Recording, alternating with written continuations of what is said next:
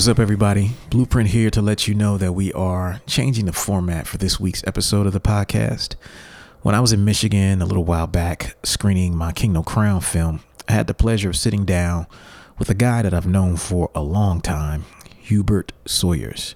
Hubert is a hip hop head that I've known for a long time, really since the beginning of Weightless Recordings, back when he was an active member of our online forum and community. Back then, he was known as Gambit or Gam, but more importantly, right now, he is a marketing professional, and he has been for a very long time.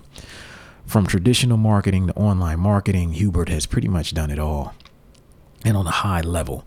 So this interview you're about to hear is about sales and marketing, but not on a business level, on a personal level. There are a lot of jewels in this conversation that I think will help you sell yourself and your ideas, no matter what you do for a living, especially if you're a creative person. I think you'll get a lot of this conversation. So with that said, enjoy. We got you stuck off the realness, the most infamous, you heard of us. Official podcast murderers, the show comes equipped with viewpoints to share. Grown man ideas for all those who care and want to grow, so go ahead and download every single week with a brand new episode. You're not alone in this world, cousin, so we share information and honest discussion and keep repping the culture like we supposed to. They spread gossip, but they never come close to.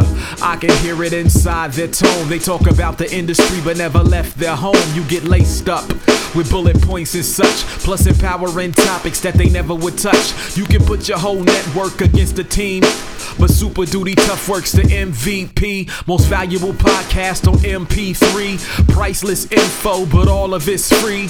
So take these words home and think them through. Super Duty Tough Work is coming at you.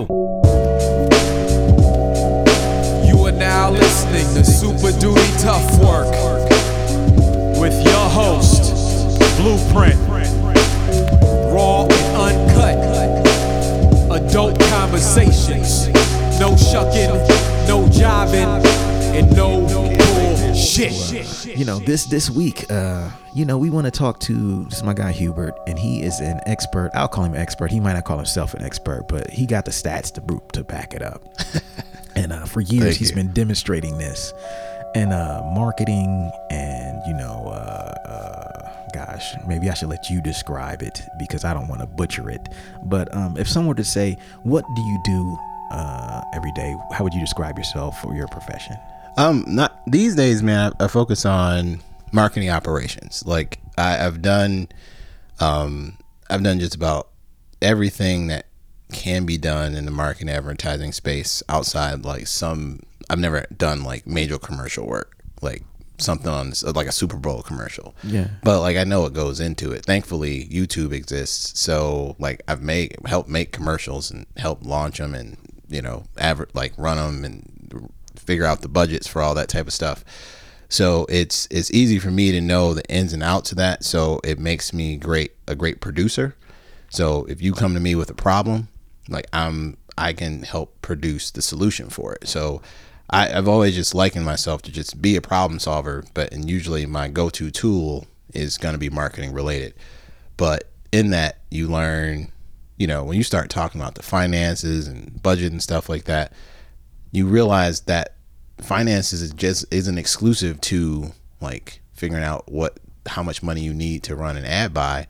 That also can figure out like you're running a P&L just to figure out how much money you need to like run your business. Like now, P&L for the people who don't know the lingo is profit and loss. Boom. Yeah. Okay. So it's so essentially you can just imagine, like I'm not a real finance guy, so I'm not gonna go to that degree, but I can read one to know like, okay, this is what's coming in, this was going out. Yes. And I had an instance like last year where I was responsible for pulling together my own budget, and I had to do all the research and figure out the salaries of my team, the benefits, put it all together, how much our tools that we use, how much the rent was. So I figured out what the per employee cost to find out my run rate for my team was like 80% of my total budget. Now, if you can imagine running Waitlist, where 80% of the money that's coming in goes out to the people that work for you. That's ugly. Yes, because It's very bad. Most companies that run that part is usually about 20%. Like retail businesses are 20-25%. You know what's crazy about that? That's probably about the run rate on any tour. I've noticed over the years that I can tour at about 25%, 30% of the net. You know, and or gross, I should say. And it's funny to hear it in that context. Yeah, and I consider that successful. And you, like you're saying, if most businesses do, that's kind of wild. Yeah, so I've learned that, and it's just this weird space that I'm in where it's like, all right, so now I feel more like an executive. Like I'm not just your standard digital marketing manager. Like, oh, you can give me a budget and I'll know where to put it. Like, no, like I can run a shop. Like, so. But you started in digital marketing primarily. Now, what did you study in college? International relations. I dabbled. My specialty was in Japanese and philosophy. Wow. So, like, I actually wanted to go to school for international business, but that's why you're so stoic. Yeah. The philosophy major side. Yeah. Philosophy is my jam. Yeah. See, now it makes sense. See, I've known Hubert for a while, and he's just like a cool cat, man. He's just a cool cat. Like I've never seen this dude shaking, you know. And now I know. Yeah, okay. Well, but the thing is, philosophy helped hone it. Yeah. But I've naturally felt that. Like I've been in very interesting situations. Like I don't know if you've ever been. I hope you've never been. If you've never been robbed. Great. I've never been robbed. I've been shot at. Yes, and I knew I was in a Wendy's in Detroit, and a guy walked in with I believe my dad said it was either a Mac 11 or a Mac 10, like some sort of semi-automatic weapon. Yeah. And walked in and said, "Go in the back, get all the money out, or I'm gonna turn this place into Swiss cheese." And I was standing there, and the guy was waving the gun, and I was with my baby sister, and I just remember when that happened. I didn't freak out. Everyone was going nuts. Things just slowed down for me, and I realized the dude had sort of pointed a gun in my sister's direction, and I just did one of these. Out the way. And if anything, I wanted to jump at I wanted to take him out. Then some rage started coming through me and going no, you need now you need to fight. You need to take dude out. And I was going but that's a really big gun. I don't even understand. Mac 11 is not no little joint. Yeah, it was just I had never seen one like that, and I'm why does he have it? You know, I was there was a lot of these questions. So people don't ask him questions. That's why he got it. So people have questions should I jump on this fool? That's a big gun. And I'm glad I didn't go at him because he had OJ reflexes because he scaled a 8-foot brick wall. Oh, with whatever he took out, he scaled it with no problem with the gun in his hand. Yeah. It was crazy. I was he got off on foot. So at that point, I already knew that I sort of had I'm always been cool under pressure. So even when the pressure's really on, I kind of thrive in that environment. That's a great trait for what you do for a living. Yeah. So it's kind of, it freaks people out because they come to me screaming oh my God, Hubert, and I smile.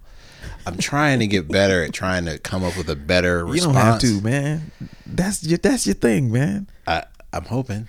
Everybody responds differently under pressure, man. And you got to keep the people who keep it calm. I don't think nothing's wrong with that. I think they're meant to balance out the people who freak out about everything. Right. You got to have that, both sides, man.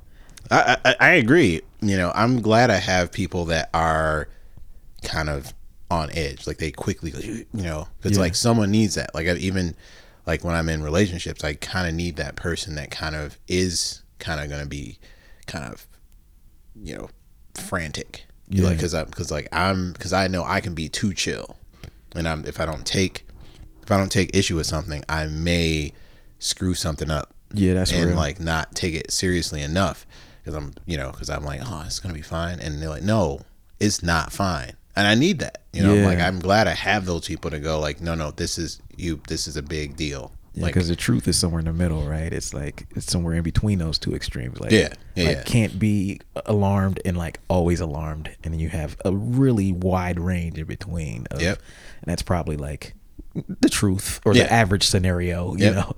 So, I always try to help people understand, like what I do is very much needed in terms of, if we allow, because, we all were groomed in this idea, like the customer's always right.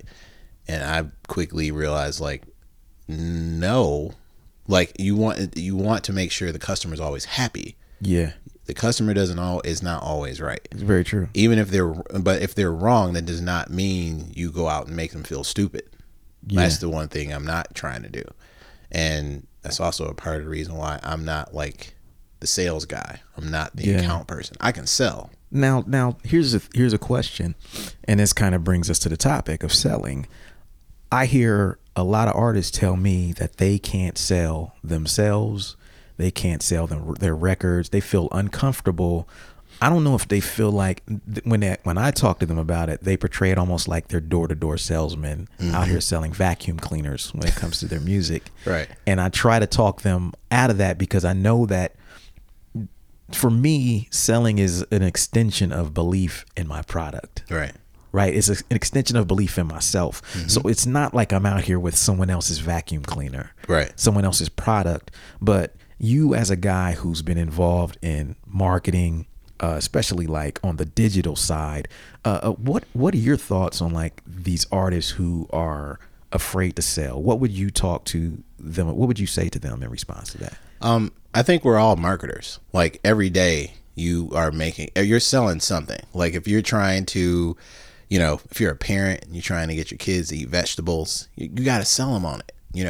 If you're trying to get your lady to try a new position, like it's all sales. That's what we have do. The right pitch, buddy. Right, exactly. And it's funny. Anyone that doesn't really believe me, you want more like scientific, something that's more rooted in science or in data. My man Daniel Pink wrote the book To Sell Is Human, and he goes into it like in very clear descriptions and examples of why it behooves one to see yourselves as a sales tool, like as a sales vessel.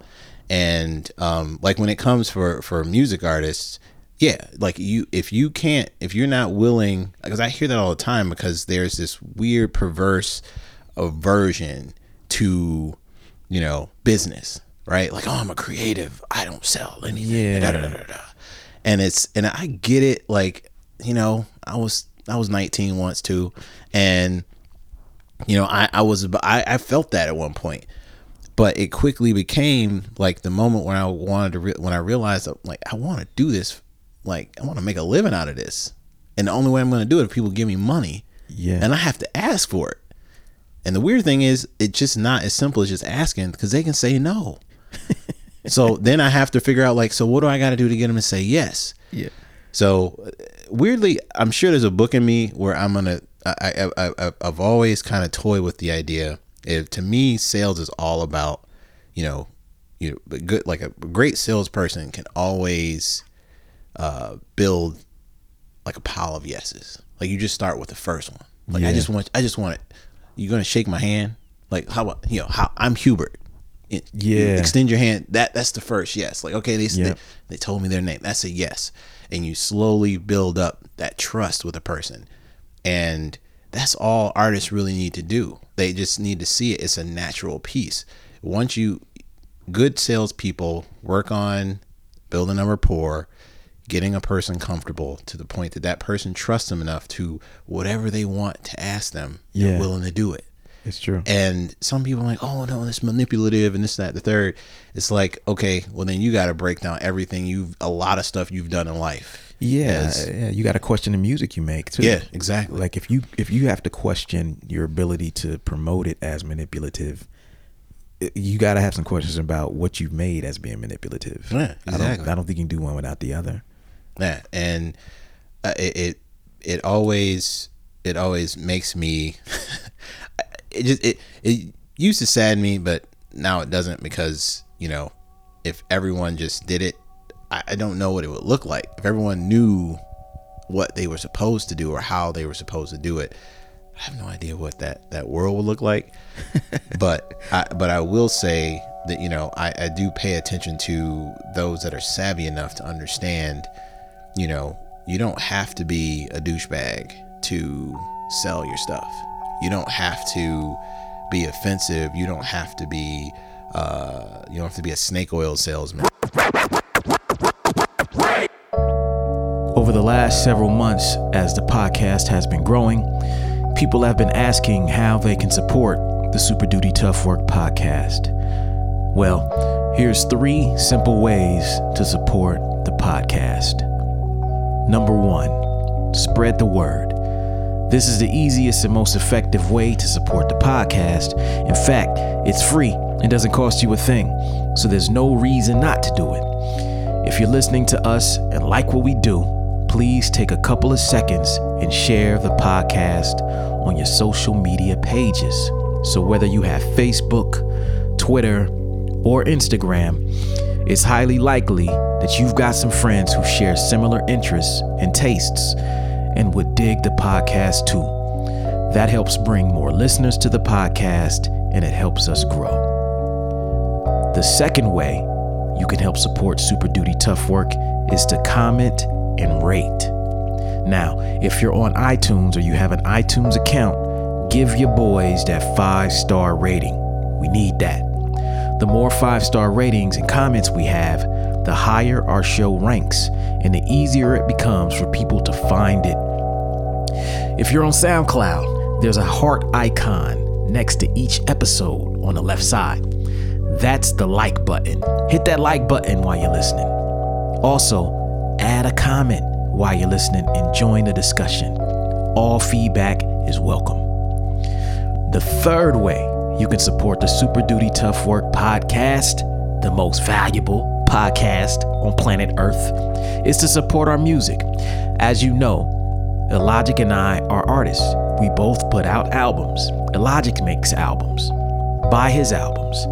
I make albums and books. Anytime you support our music, you are supporting the making of the show.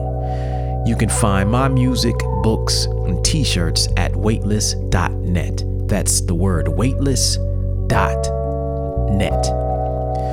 Go there, pick up something, and know that what you spent your money on is an investment back into creative projects like Super Duty Tough Work. In fact, I have a sale going on right now where you can get all 3 of my books for just $25. I'll even sign the books for you if you request it in your order form. So, there you have it. That's 3 separate ways you can support the podcast. The first 2 cost you nothing. We thank you for your support already. Back to the show. And that's why I kind of led by saying I don't have a problem promoting my music because it's an extension of myself, right? And which means that if I can't promote myself, then I'm unhappy with myself. Right. You know, and I try to explain that to people. They don't really, I don't know if some of the artists get it, but to me, it's like you get it because you're like, hey, this is just me being me, right? I've had a few artists I've consulted, and one of the things I told them is that, like, look, don't think of it as selling. Think of it as you giving your fans an opportunity to support you. Yeah, exactly. Yeah. I mean, and the funny thing is most of them want to. It's, you know, I can say that part again. Say that, bring that most part of them, back. they want to. Exactly. You know, I've always been amazed by the generosity that I've received in the course of my life. And it's always been by people that have, like, somehow they've taken a liking to me.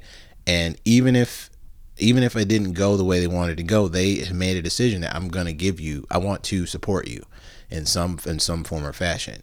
And, you know, it makes, I know even that makes a lot of people uneasy because they still don't feel that they're worthy.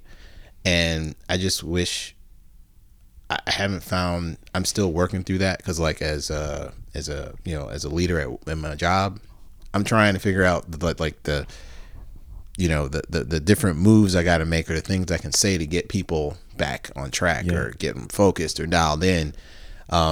Because a lot of times, I'll pay them compliments and they go, they shrivel up and go like, what are you doing? Like, so you're saying that people even who do sales for a living, marketing for a living, are having some of the same issues. Oh yeah. That artists have. Yeah. Wow. Yeah. Yeah. So I have people that literally, they understand that this is the work we do. And then they partially don't even believe it. They're just like, oh, this is just what I do for work and da da da da da. Wow. And that just blows my mind. I'm going, my mind is blown because the assumption is that people who do marketing or do sales understand it and are intrinsically better than us. They're just better. Yeah. They just get it and we don't. And we're the guys who will never be as good as them. And that should actually serve as encouragement to any artist to know that there are people who do this for a living and they struggle with the same things that we do. Right. And I just wish, like I said, I haven't found the magic wand or the thing that just hit someone in the head to go like, you don't have to worry about that. Like, it's all good. Yeah. Just like, you are worthy. Yeah. And that person just, oh, I am. All right, cool. You're right. I'm going to continue doing this work because I know it's the right thing to do, blah, blah, blah. But it's like I said, but the marketing and advertising is a very creative business. It's a very creative industry. And, interestingly enough, a lot of the work that we end up doing is not as creative. A lot of it's cookie cutter, we know what makes a decent ad, so we just create that ad. We know what makes a good looking website, so we just kind of find a template that already exists and just copy somebody else and use that. Yeah. You don't always get the opportunity to make new work or, more groundbreaking work because usually the money's not there for that. Companies don't really just have all these funds where they're like, oh, yo, you want to make the new Amazon? Yeah. Like we got that bread. No, like that doesn't come every day. So what ends up happening, people become jaded and they don't really see the value in their work and they start to stop thinking. Because, that's some of the stuff that I run across in my industry where people they don't think about what they're doing. So I'm going, you just wrote this email that's going out to this list of people that are of a very specific nature. And it doesn't seem like you are trying to communicate with anyone of any significance.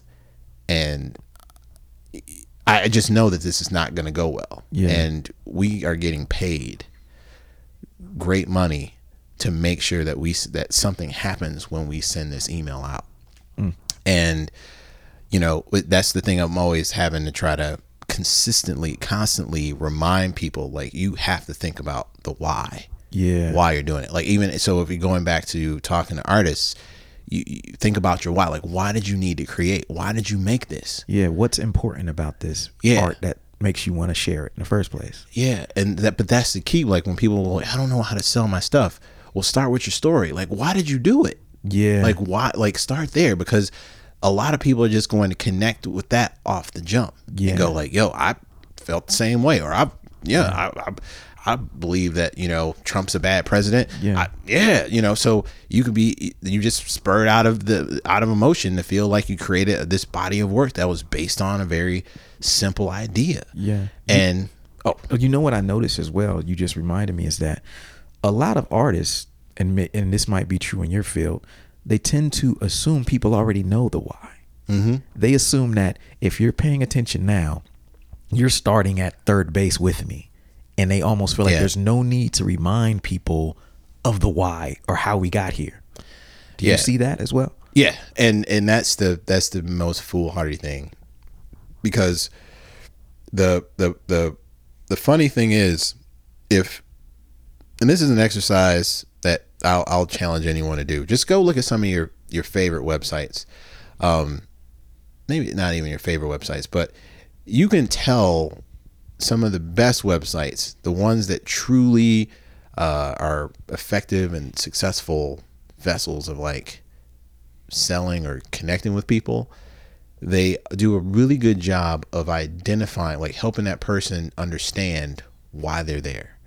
I can give like all sorts of different examples, but I'll use one that because I'm really into copywriting, like people that like specifically write copywriting for the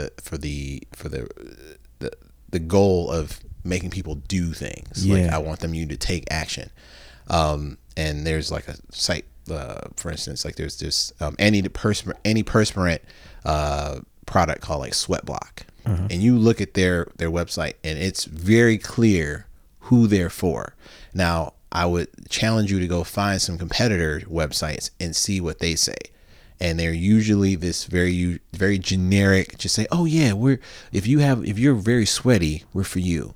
But like Sweatblock, their copy talks to sort of like something more visceral, something more they talk about your pain point, like what you're struggling with. Like you can't wear a tank top, or you can't go walk out the house without wearing an undershirt because you're afraid of the pit stains you're going to have in 20 minutes. But the idea is when you understand your why, and you are able to, and you can share that in a way, it helps that person connect with you in a way that they didn't realize they needed to, because otherwise you're just another commodity. Everybody makes music. What makes your music special? Oh, I have a certain production style. No. Mm-mm. What makes you special? Right. You need to start coming from it at that angle. That's the thing. Like, I love what you're doing in terms of like, you got with the podcast and your books, like you telling your story has reinvigorated the way I connect with you. Like you've always been sort of you've always told stories in your music and always sort of kind of used your life to kind of propel your art. But the cool part about it is I've always found like my favorite music, usually like I love the songs that my friends make because I know them, and even though it might not be the best, I know them so well. Like I giggle hearing their stuff because of the way they say it. Yeah. Like no one else gets it but me. But oh man, yeah, that's Charles's thing, man. Like he can't help but say it like so that. True. Like and no one else is gonna get it. They think it's cool, like it sounds cool, but I'm like, no, that's just because he's quirky, So that's the way he does it. But it would behoove an artist to try to help relate that quirkiness or their little special spice that will help that person, that helps people go like, I like that spice, like that's my jam, like I need that in my life, like that's what I thrive off of. So I want to support you because you keep build you up. I feel like I'm building myself up. Yeah. So you're out here, you're branching out into different projects and evolving as an artist. I'm like, yeah, man, I'm riding with you. Like I want you to, like whatever I can do to support it, I want to do it. And I've always been in that space. So, anytime I talk to any creative person, I'm very quick to help them identify like, okay, you need to understand your why, and you quickly need to understand who would be into what it is you do. Yeah. And then you quickly need to figure out why they're into it. We were talking before we started about like, I have, we're talking about creative in a very, we're talking music, but I have friends that of various ilks that do different types of work that are still creative, but are certainly not mainstream. And we'll jump into go in that direction, but if you can imagine, the NBA great Stephen Curry, and it just came out that his wife said he has a thing for feet, right? Mm-hmm. That's an interesting thing. And you go online, there's like mad fit. You don't think it's a thing like, ew, feet, but no. There's a lot of folks in the feet. Like you don't have to be into it. There's a lot of dudes and maybe some women in the feet. So but you have to, if I would always encourage, like if that and you want to get down to it, like what makes them and defeat. You know what I mean? Like, what is it about it? Like, that's sort of a weird example, but there's guys with like mom and dad issues. Oh, totally. And so, you know, there's a lot behind it. Yeah. So there's something into it. So like you can tap into that and be respectful about it, not make them feel bad. Yeah. But you can use that as the fuel for getting those people like excited, because nothing you can do is going to keep them from not desiring it. Yeah. And if that's what they want to support it because you're into it and you like creating it, great. Yeah. You know, you're reminding me of a conversation that you and I had many years ago. You probably don't remember it, but I think it was when I was starting to, it might have been the Respect the Architect thing. And you and I had a call one day and I was asking you, because you guys should know, like, Hubert is one of the guys, like, I pick his brain about social media stuff sometimes because he's like that good. Like, I respect him that much that, like, I don't talk to a lot of artists about social media, about strategy and stuff, but I talk to real social media people. So like you and my homegirl Donna, I talked about this stuff. And I remember one day and I was like, Hubert, I just don't know what they want. And you just said, ask them. Why don't you ask them? And at that moment, it was the simplest thing. It hit me like a ton of bricks. I was like, yeah, why don't I just ask them? That's the wildest shit. Yeah. And what you were talking about artists having a lane that a quirky thing that they do, having something that no one else can do, but not doing it with it. I think some of them have either, like me, didn't want to ask, or they have people telling them things and they don't want to listen because maybe they have a different vision in their head of what they should be to the people. Yes. You know, that happens all the time. Yeah. Like I've talked to many artists who like they're like this is one from like just last week when I was in Florida, right? We're talking to this artist after the show and he's complaining about he's asking my advice and advice of another guy about he's in like the nerdcore lane. Right. And he's just like, man, I'm just tired of being in the nerdcore lane, man. And I want to be, you know, I feel like my music is so much more in depth than that. And we're like, really? So what's the problem? He says, man, look, you know, I wrote this song about, you know, it had only like 4 or 5 references to Legend of Zelda. And all of a sudden people are calling me nerdcore rapper, right? And so as he says this, me and the other guy are just laughing like you were right then. And we're just like, bro, you're rapping about Legend of Zelda. He was like, well, really, it was kind of a metaphor about something. I said, it's a video game, bruh. Right. I don't know what lane you think you in, but once you start rapping about Zelda, you're in the nerdcore lane, bruh. Right. Just take it. And he was like, what should I do? I said, take it and run with it. The people have put you in a lane and told you that what they love from you, and you're sitting here fighting it, trying to be something else. Most artists, like you're saying, struggle to find that. Yeah. And sometimes they struggle to listen. It's weird. Yeah, and I don't know what it is, and it may be just like general self-loathing. Because I mean, I was kind of the same. I mean, when I was doing music, the stuff that I wrote, like when I get in the lab and I was writing for myself, had nothing like. It was just for me. Like I'm into like writing non sequiturs. Yeah. I'm talking about like, oh, you know, I'm like a werewolf with a bandana. Like that's like, I don't know. Like it just like no rapper is talking about that. Like nowadays they do. Like it's kind of cool. Like I'm like, I probably could have been like Serengeti. Like that guy, that guy is. I'm like, that would have been me. I could have been Serengeti. That's fine. Like Open Mike Eagle. I'm like, that guy, his humor. I get it. Like that could have been me. Yeah. But at the same time, I'm really happy that they're thriving and out here doing it. I'm like, great.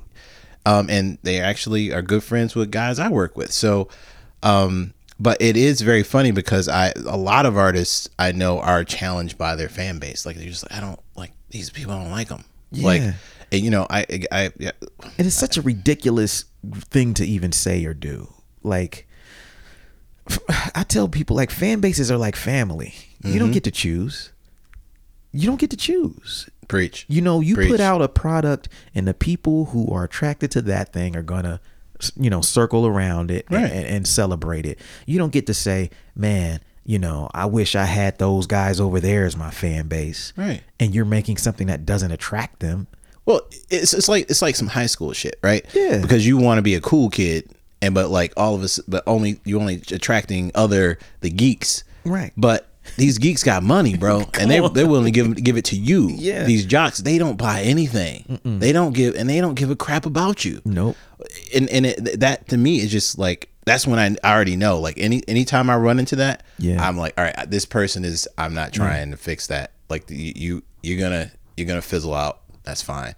But the person that can understand, like, even though they might not get their audience, it's like, but that's when that, like I said, you go back to what you were talking about. Like, you just got to ask. Yes. You know, something that it's the simplest solution. And the funny thing is, there's tons of platforms that will throw up a survey on your site, and people are like, oh, that's annoying. But so yeah, you need that data. Yes. And the quicker you get that data, you can probably pull it down. But then you're going to get addicted to that data, because you're going to be like, whoa, these people are responding and giving me feedback. And people think so highly, like they think they're above it all. That's the weirdest thing. We always think we're above everything. Like, I'm not susceptible to McDonald's commercials. You guys talked about it on the podcast. Yeah. But you don't blink when you just crave a Big Mac. Right. You know what I mean? So it's when I get into that, when you get into that mode and you start taking the information and figuring out, like, because there was something I learned from a lot of, really decent internet marketers that know how to do it in a way where it doesn't seem indecent or malicious.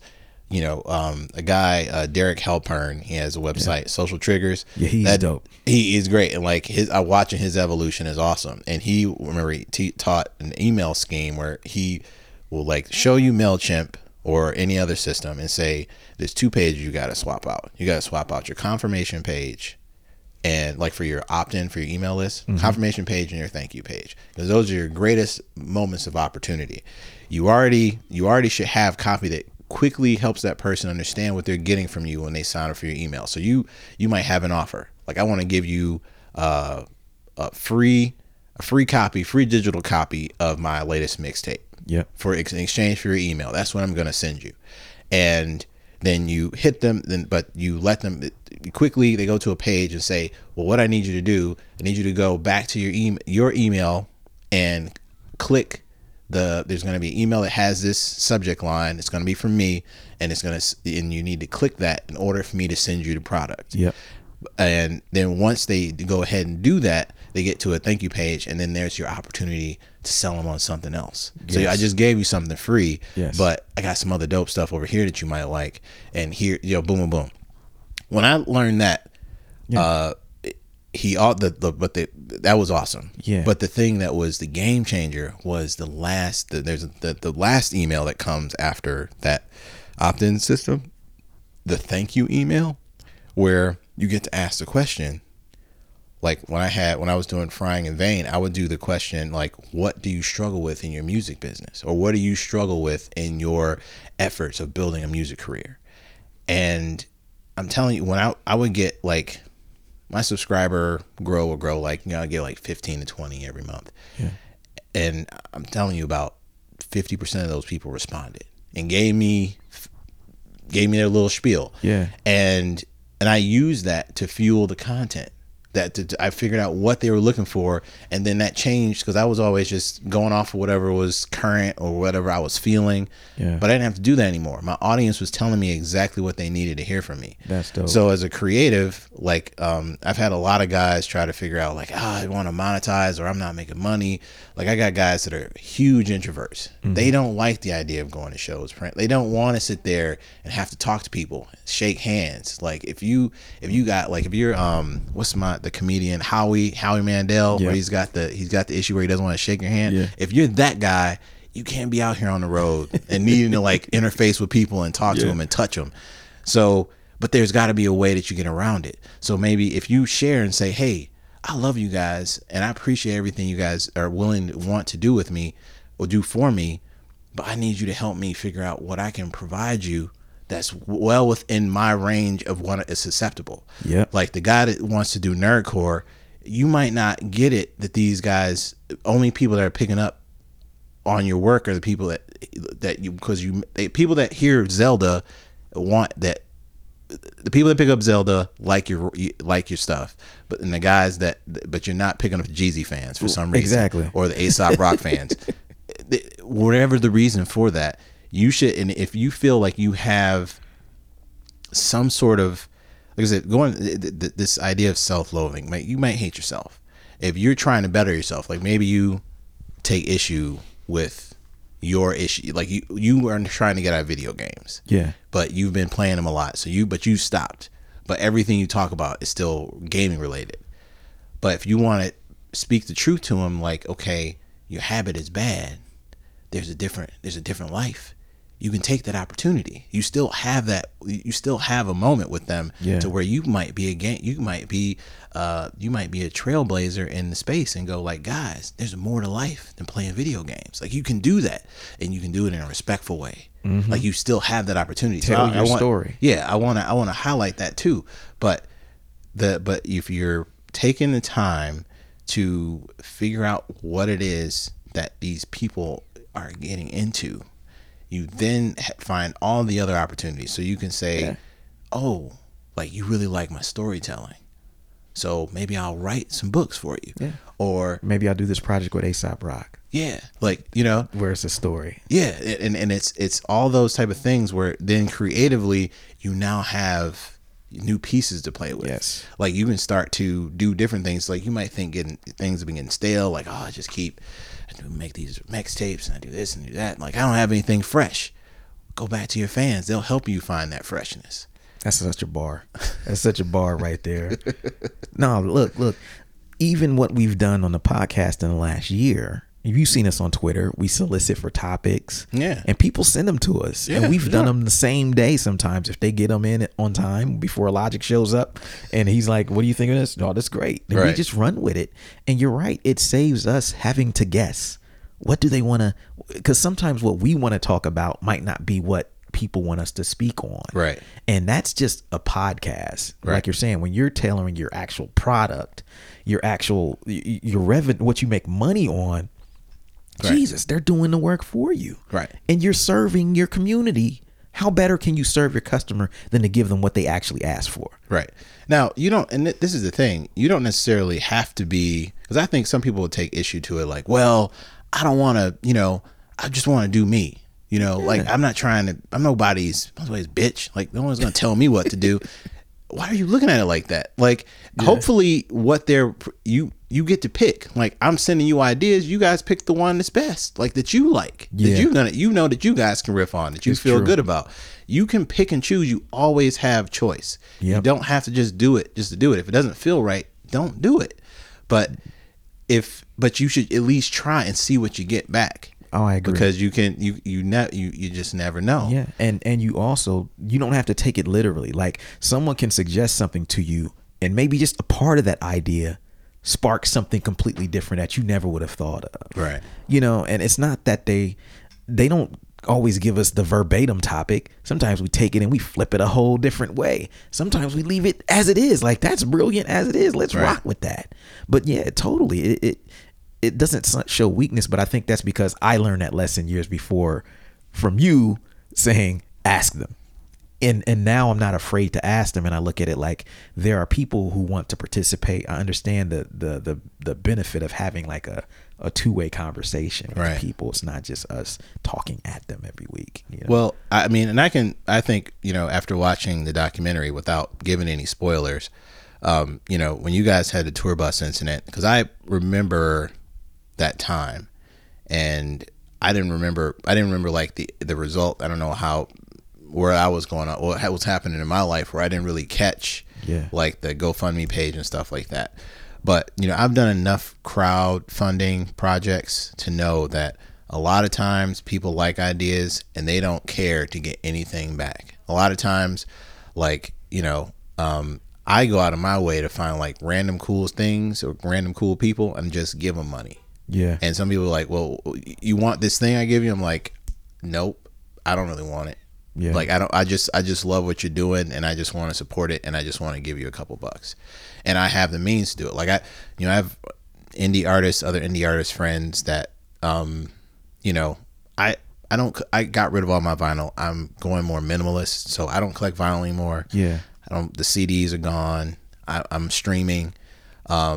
And if you have an issue with streaming, that's a whole other conversation. Yeah, but I can teach you the marketing value of that. You just gotta buy in. Yeah, it's use that as a tool. But my thing is, I still know that you guys need my resources to help continue you doing your creative efforts. So I find ways to still give money. Like sometimes it's just like straight up, I'm gonna send you some loot, or in the case of, like, in some instances, I'll use that as a gift. Like I used to always buy Kanye's albums and I gave them away. Like I see myself in Kanye, and so I have my own personal self-loathing. So everything that dude does bothers me, because I'm like, you are making us out here looking bad. These educated, intellectual black brothers, like you making us look bad, man. Like you out here showing all our dirty laundry. Now everyone's gonna think I'm like you, bro. And I am. That's hilarious. He said, and I am. That's why I bought the album. Right. But I buy it and I give it away. I've given my younger brother every Kanye album every time it comes out. And I used to listen to him in the beginning, but like now I don't. Like I've bought every Kanye record because I support him. I believe in what he does and I think he's a great talent. But I do think he's enough of an asshole where I can't stand him.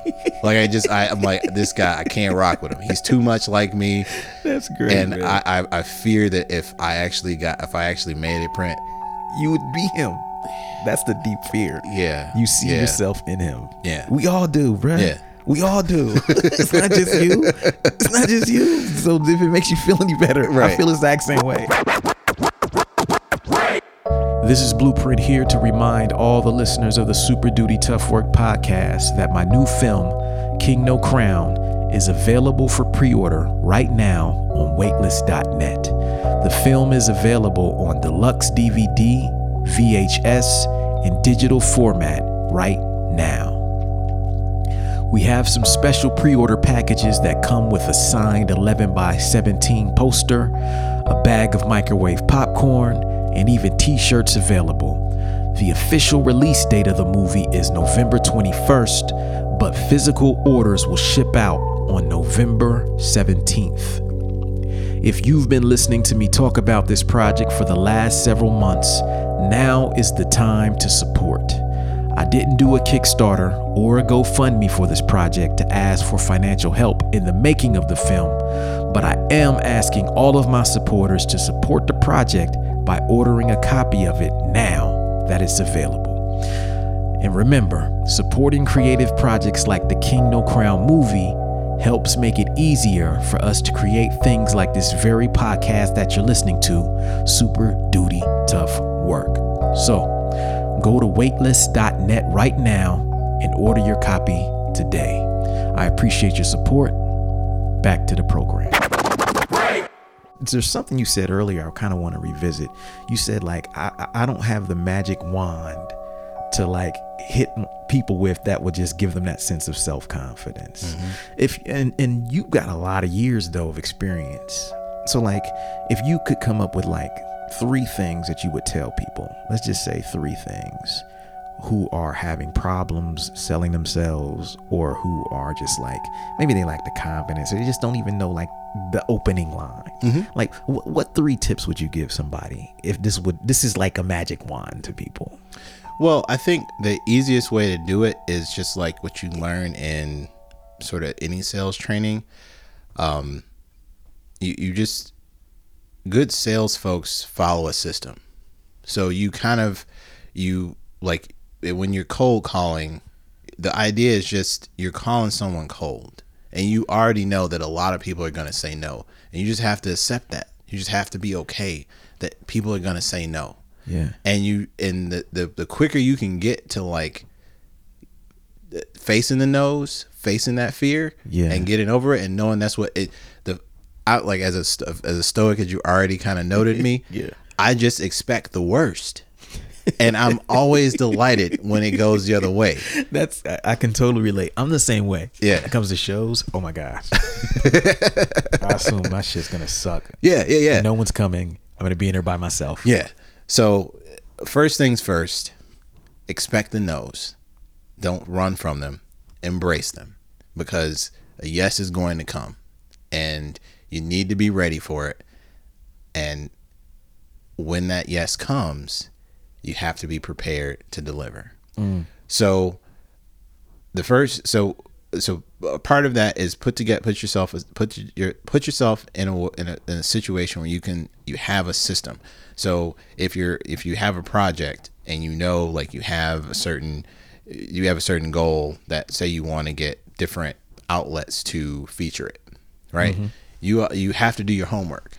So the other piece is, identify your target, learn everything you can about them. Make sure you understand what they need in order for them to even say yes. Yeah. You have to be prepared for that. Like, just even trying to get someone's time, they're going to say no.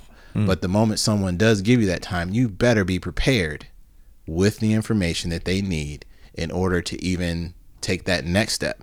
So expect some no's, and then have a system and be prepared. This is reminding me of a lot of things as you were running through this. The be prepared one reminds me of, I've met so many like graphic designers, artists when I'm touring, and they'll say, yo man, I'm a dope artist. You should check out my work, or let me know if you need any artwork. And I say, cool. Hit me with a card. You got a card? And I was like, no, I don't have a business card. A lot of them don't have business cards. You have artists who are not prepared to make that sale right after they get off stage. Right. I've had situations where I remember I was in Europe with Louis Logic, and yeah, he's a character. You know what I mean? Shout out to Louis Logic. You're a character. And the first night on tour, we weren't making that much money, so I had a gang. I had as much merch as I could fit into a bag to get over there without getting taxed too much. And so we didn't have a merch person. So I remember the first night that we were playing somewhere, and we had a merch table, a table was literally connected to the stage. And I said, hey man, I'm gonna set up here so that when we get done, we can sell our shit before people get out of here. Cause this is a weekly we're playing at. It wasn't like specifically our concert. It was a weekly hip hop night. They featured me and him that night. Right. And I was like, I'll watch your stuff if you watch mine. And his response was, nah, my fans usually just come up to me and get it later whenever they see. And I said, I had never heard anybody say that, because I'm coming from the Rhymesayers thing of setting up the table, letting people know you're there before you play. When you're done, I'm going to be right there. And then you get done and people support. Right. He did this the whole month we were on tour. He didn't make hardly anything. Every night, as soon as I got done, I was like, hey, I'm done. Thank you.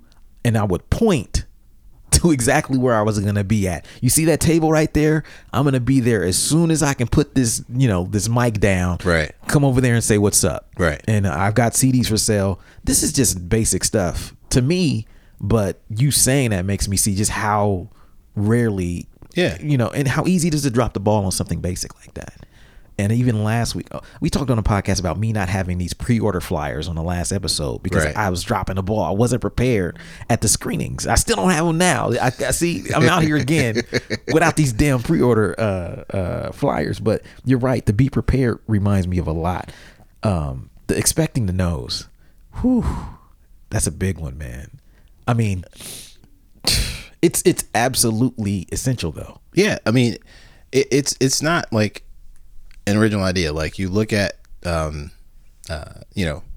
Outliers, 10,000 hours.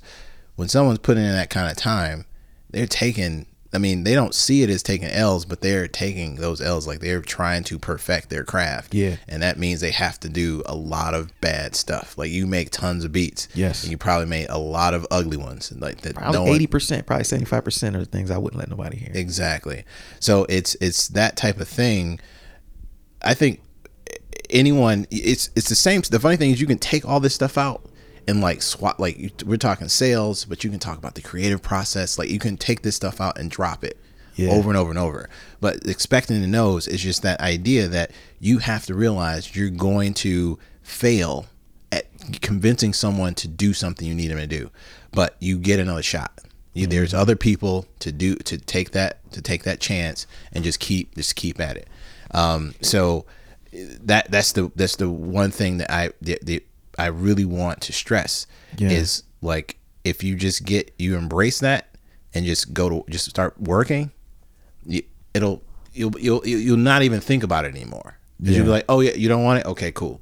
I'll try the next person. So it's like you go flyering. You get some people that will grab a flyer, and some people are like, no, bro, I don't want that. Straight okay, up. cool. You don't want it. Some people I've never been the one that's just like forcing my flyer on a person. Like Yeah. either you're gonna take it or you're not. You're not gonna take it.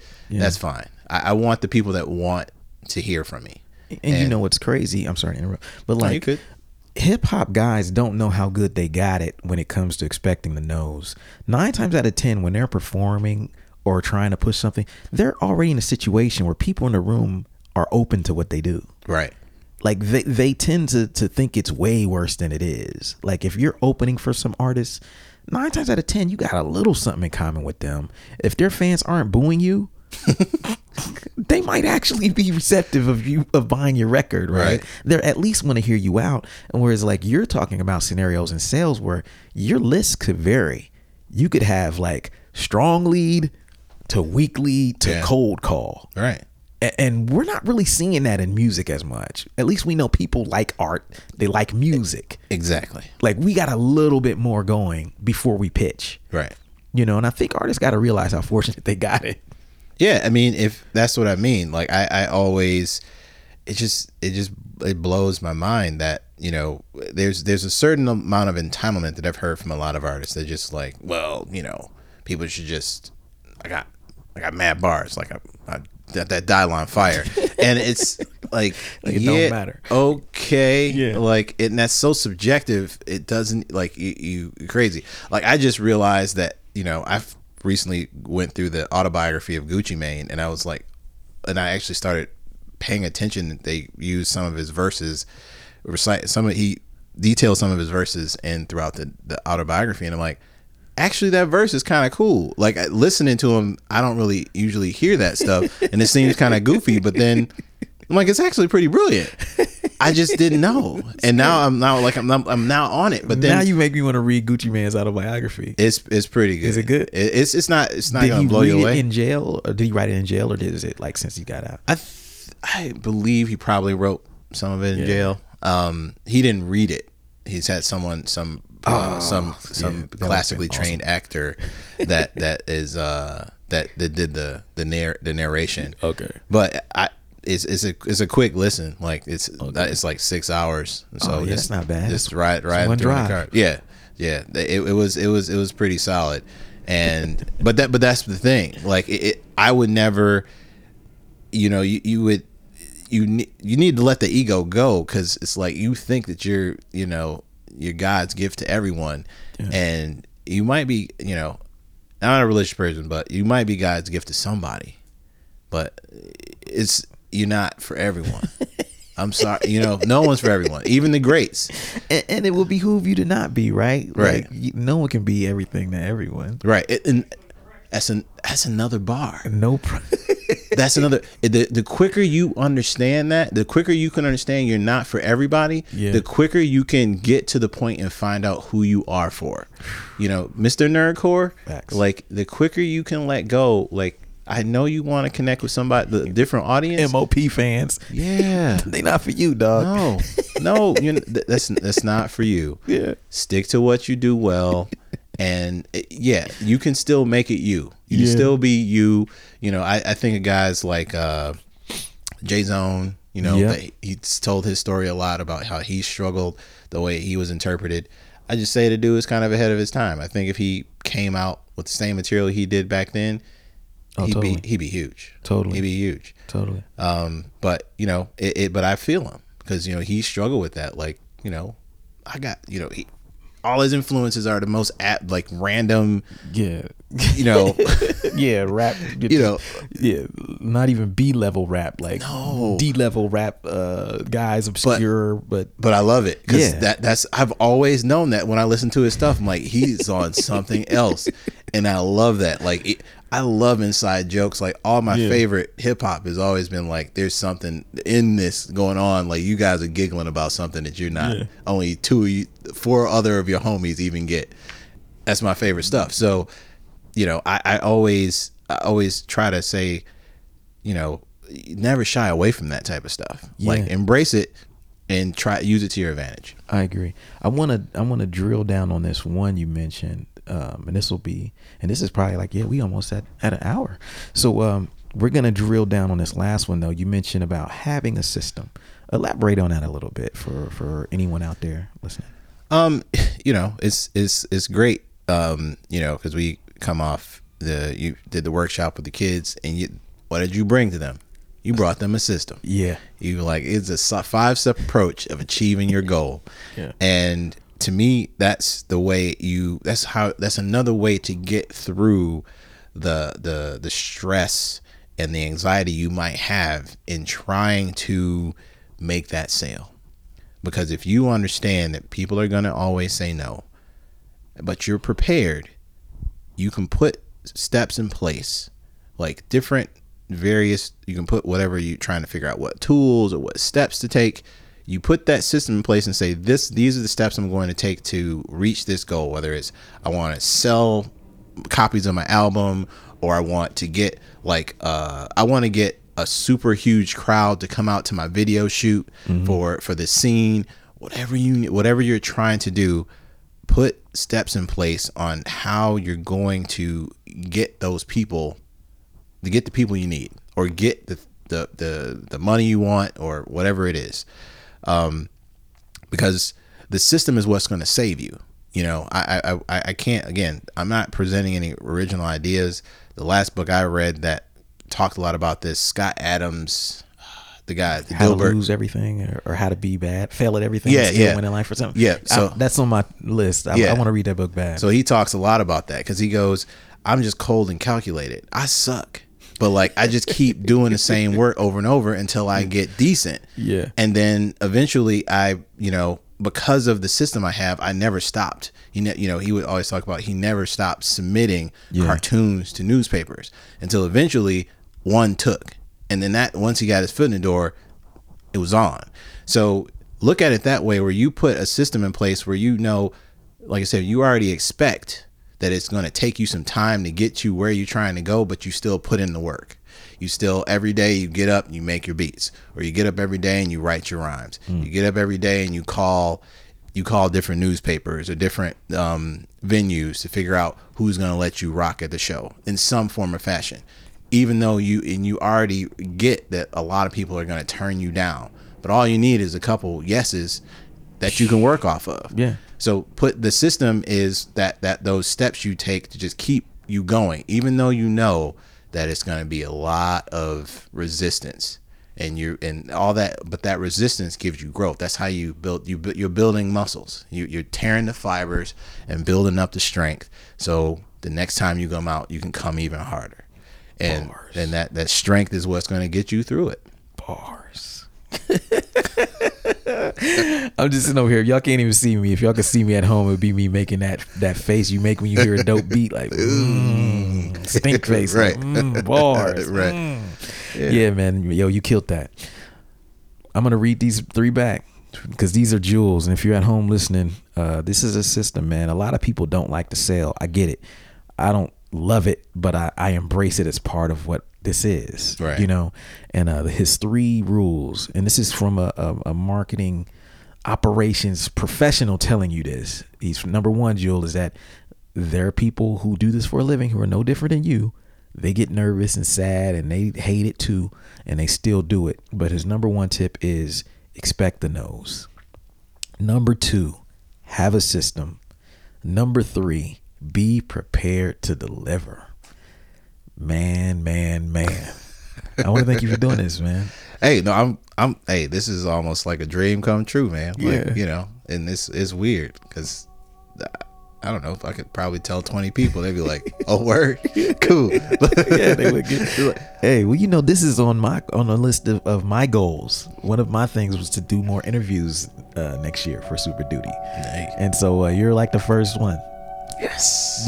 So next year we're going to hopefully be doing more interviews, 2018, man. And it's, fans have been asking. Some people have been asking. So I think we can break the monotony every now and again and have people who really know their stuff and are experts and can bring value. Right. Just like you did today. Hey, man. I'm glad to do it. Yeah. So I thank you for being here. As a fan and as a professional. Yeah.